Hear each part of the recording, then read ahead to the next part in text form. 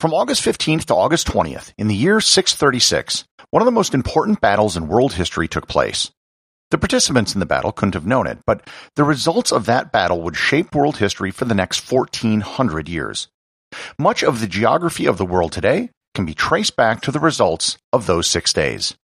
Learn more about the Battle of Yarmouk and one of the most important battles in world history on this episode of Everything Everywhere Daily.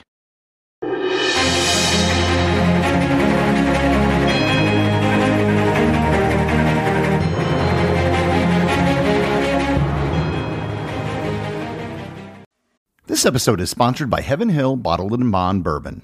I recently had the chance to try Heaven Hill Bottled and Bond, and I can attest to its exceptional aromas with hints of caramel and vanilla intertwining with its oakiness, which provide a well-rounded flavor profile. Taking a sip is akin to experiencing a piece of bourbon history firsthand. Heaven Hill Distillery may be America's most quintessential bourbon distillery. Established in 1935 after the end of Prohibition, the distillery was established by the Shapira family and has remained a family-owned distillery to this day. In 1897, Congress passed the Bottled in Bond Act, which set forth strict rules for any bourbon labeled Bottled in Bond. Heaven Hill Bottled in Bond Bourbon goes beyond the stringent requirements of the law by aging its bourbon for 7 years, not 4. The end result is a gold medal-winning bourbon that truly stands out. Available nationally, look for a bottle at your local store. Heaven Hill Bottled in Bond. Heaven Hill reminds you, think wisely, drink wisely. This episode is sponsored by ButcherBox. Summer is right around the corner, and that means cookouts. No matter what your preferred food is for a cookout or a barbecue, ButcherBox can help you make it the best. If you want to serve up some hamburgers, ButcherBox has grass-fed ground beef to make the perfect smash burger. Want to cook up some steaks? Well, ButcherBox has that too, with some of the best cuts of steak such as New York strip, ribeye, and filet mignon. Do you like grilled chicken? Well, ButcherBox has some of the best pasture-raised chicken that you will find anywhere. And if you really want to wow people at your next cookout, you can try grilling some of their wild-caught salmon on a cedar plank. Sign up at butcherbox.com/daily and get a special deal. ButcherBox is offering my listeners a free-for-a-year offer plus an additional $20 off. You can choose salmon, chicken breasts, or steak tips free in every order for a year. Sign up today at butcherbox.com/daily and use code DAILY to choose your free-for-a-year offer, plus get $20 off your first order.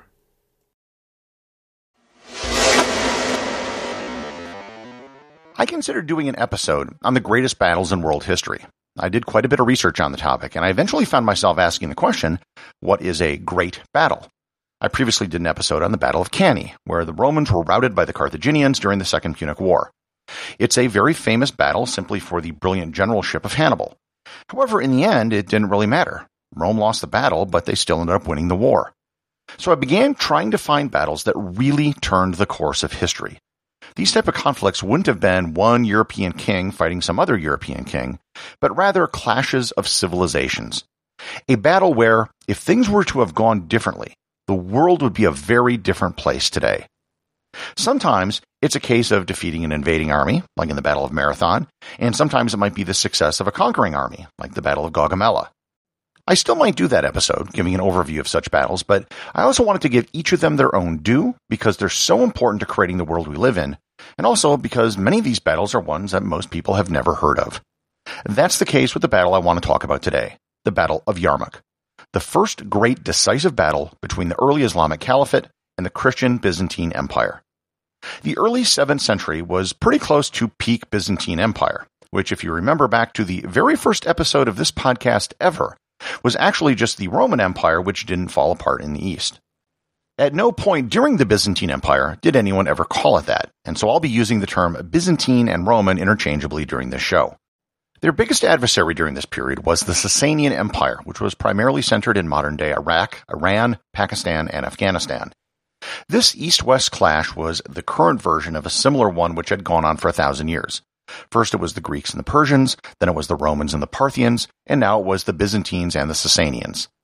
The point is that neither the Byzantines nor the Sasanians were paying any attention to what was happening in the Arabian Peninsula. Arabia was a huge desert, and the people who lived there were nomadic. They weren't considered a threat to any of the major powers. Well, they probably should have paid more attention. In the first several decades of the 7th century, the Prophet Muhammad created a new state centered in the western Arabian city of Mecca. From there, he and his followers managed to unite the Arabian Peninsula through a series of conquests and conversions, and then began to expand outward. Muhammad died in 632, and his successor was his close advisor and father-in-law Abu Bakr. He became the first caliph of the first caliphate, the Rashidun Caliphate. He and his successor 2 years later, Umar, rapidly expanded out of the Arabian Peninsula. Much of this success was due in large part to the general Khalid ibn al-Walid. I previously did an entire episode on al-Walid, so I'm not going to go into too much depth on him here. However, I will simply say that al-Walid was unquestionably the greatest Muslim general of the period, and probably one of the top 5 or 10 generals in world history. As the Caliphate spread north into the Levant, they were on a collision course with the Byzantines. The Byzantines controlled everything around the eastern Mediterranean at that time, including what is today Egypt, Israel, Lebanon, Syria, and Turkey. The Byzantines under the Emperor Heraclius had also recently conquered lands further to the east from the Sasanian Empire. Just as an aside, Heraclius is a really underestimated emperor. He was emperor for over 30 years, which is an incredibly long time for a Roman emperor, and has been largely forgotten by history, so I do think he might be worth an episode of his own in the future. The Caliphate took Damascus in 634 and took the city of Emesa, now known as Homs, earlier in 636. By August 636, the two sides were ready for a showdown. The location was near the Yarmouk River, in what is today southeast of the Sea of Galilee near the Israeli-Jordanian border.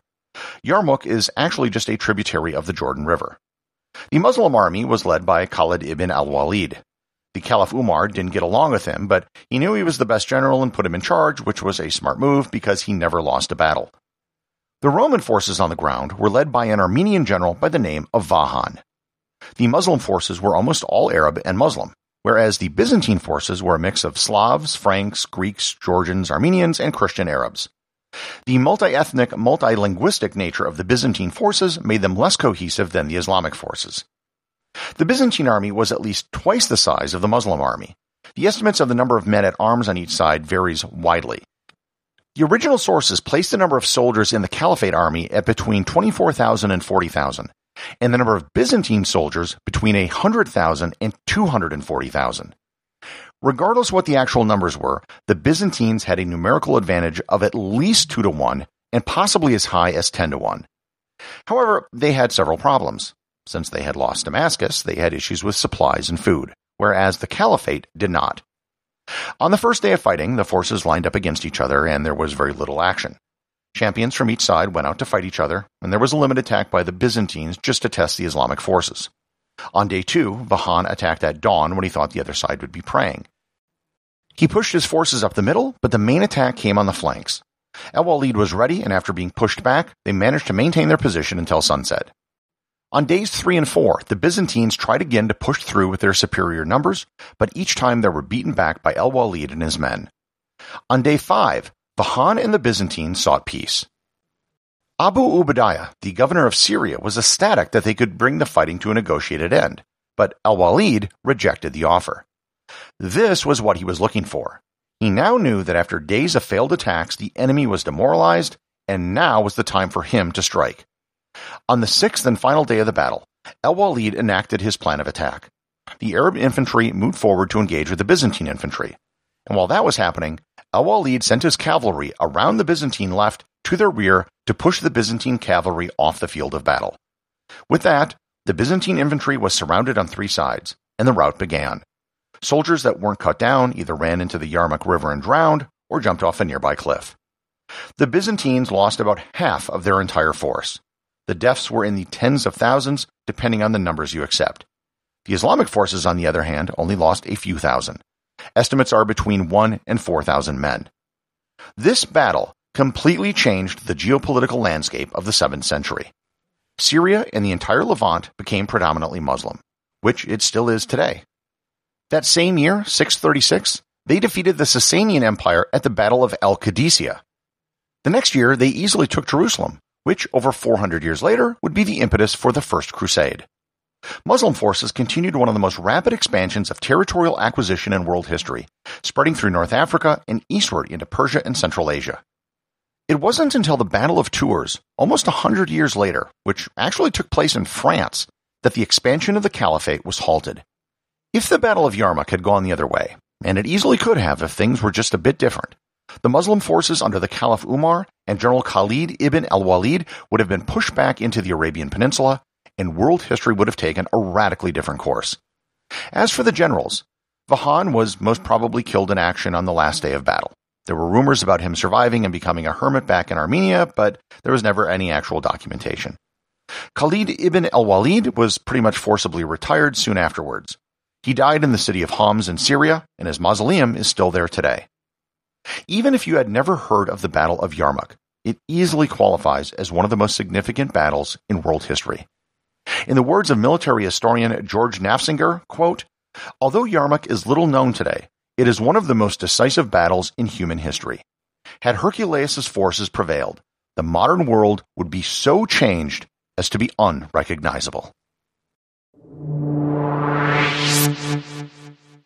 Everything Everywhere Daily is an Airwave Media podcast. The associate producers are Thor Thompson and Peter Bennett. I just wanted to give a quick update on the state of the podcast, sort of a first quarter report. As I'm sure you all know, producing this sort of podcast is a lot of work. I am literally the only person who works on it, and I have no one else who helps me with any other aspect of the show. All the research, the writing, the recording, the editing, the promotion, and the marketing are all done by myself. The folks over at Airwave Media help me find advertisers, but that's it. So it's basically a full-time job where I don't get weekends off, and so far it doesn't come anywhere close to even paying a part-time income. The weird thing about the podcasting business is only the top 1 or 2% of podcasters are actually able to make a living from it. And the vast majority of those people are either celebrities before they started, or work for large networks that actually own the show and just pay them a salary. The show has grown quite a bit in 2022 so far. Things are looking better every day, and I can definitely see a light at the end of the tunnel. My immediate goal is just to get to a point where I can cover basic expenses. From there, I have plans to hire some more help to improve the show and maybe even at some point in the future spin off other related podcasts. Anything you can do to help me continue doing the show would be appreciated. If you could become a supporter over at patreon.com, that would be great. I still have an executive producer spot available. But you could also just tell your friends about the show or share episodes you like with your friends on Facebook or Twitter. Anything you could do would be appreciated. I don't make appeals like this very often, and I don't intend to make a habit out of it. But if you enjoy what I'm doing, please do what you can to help spread the word.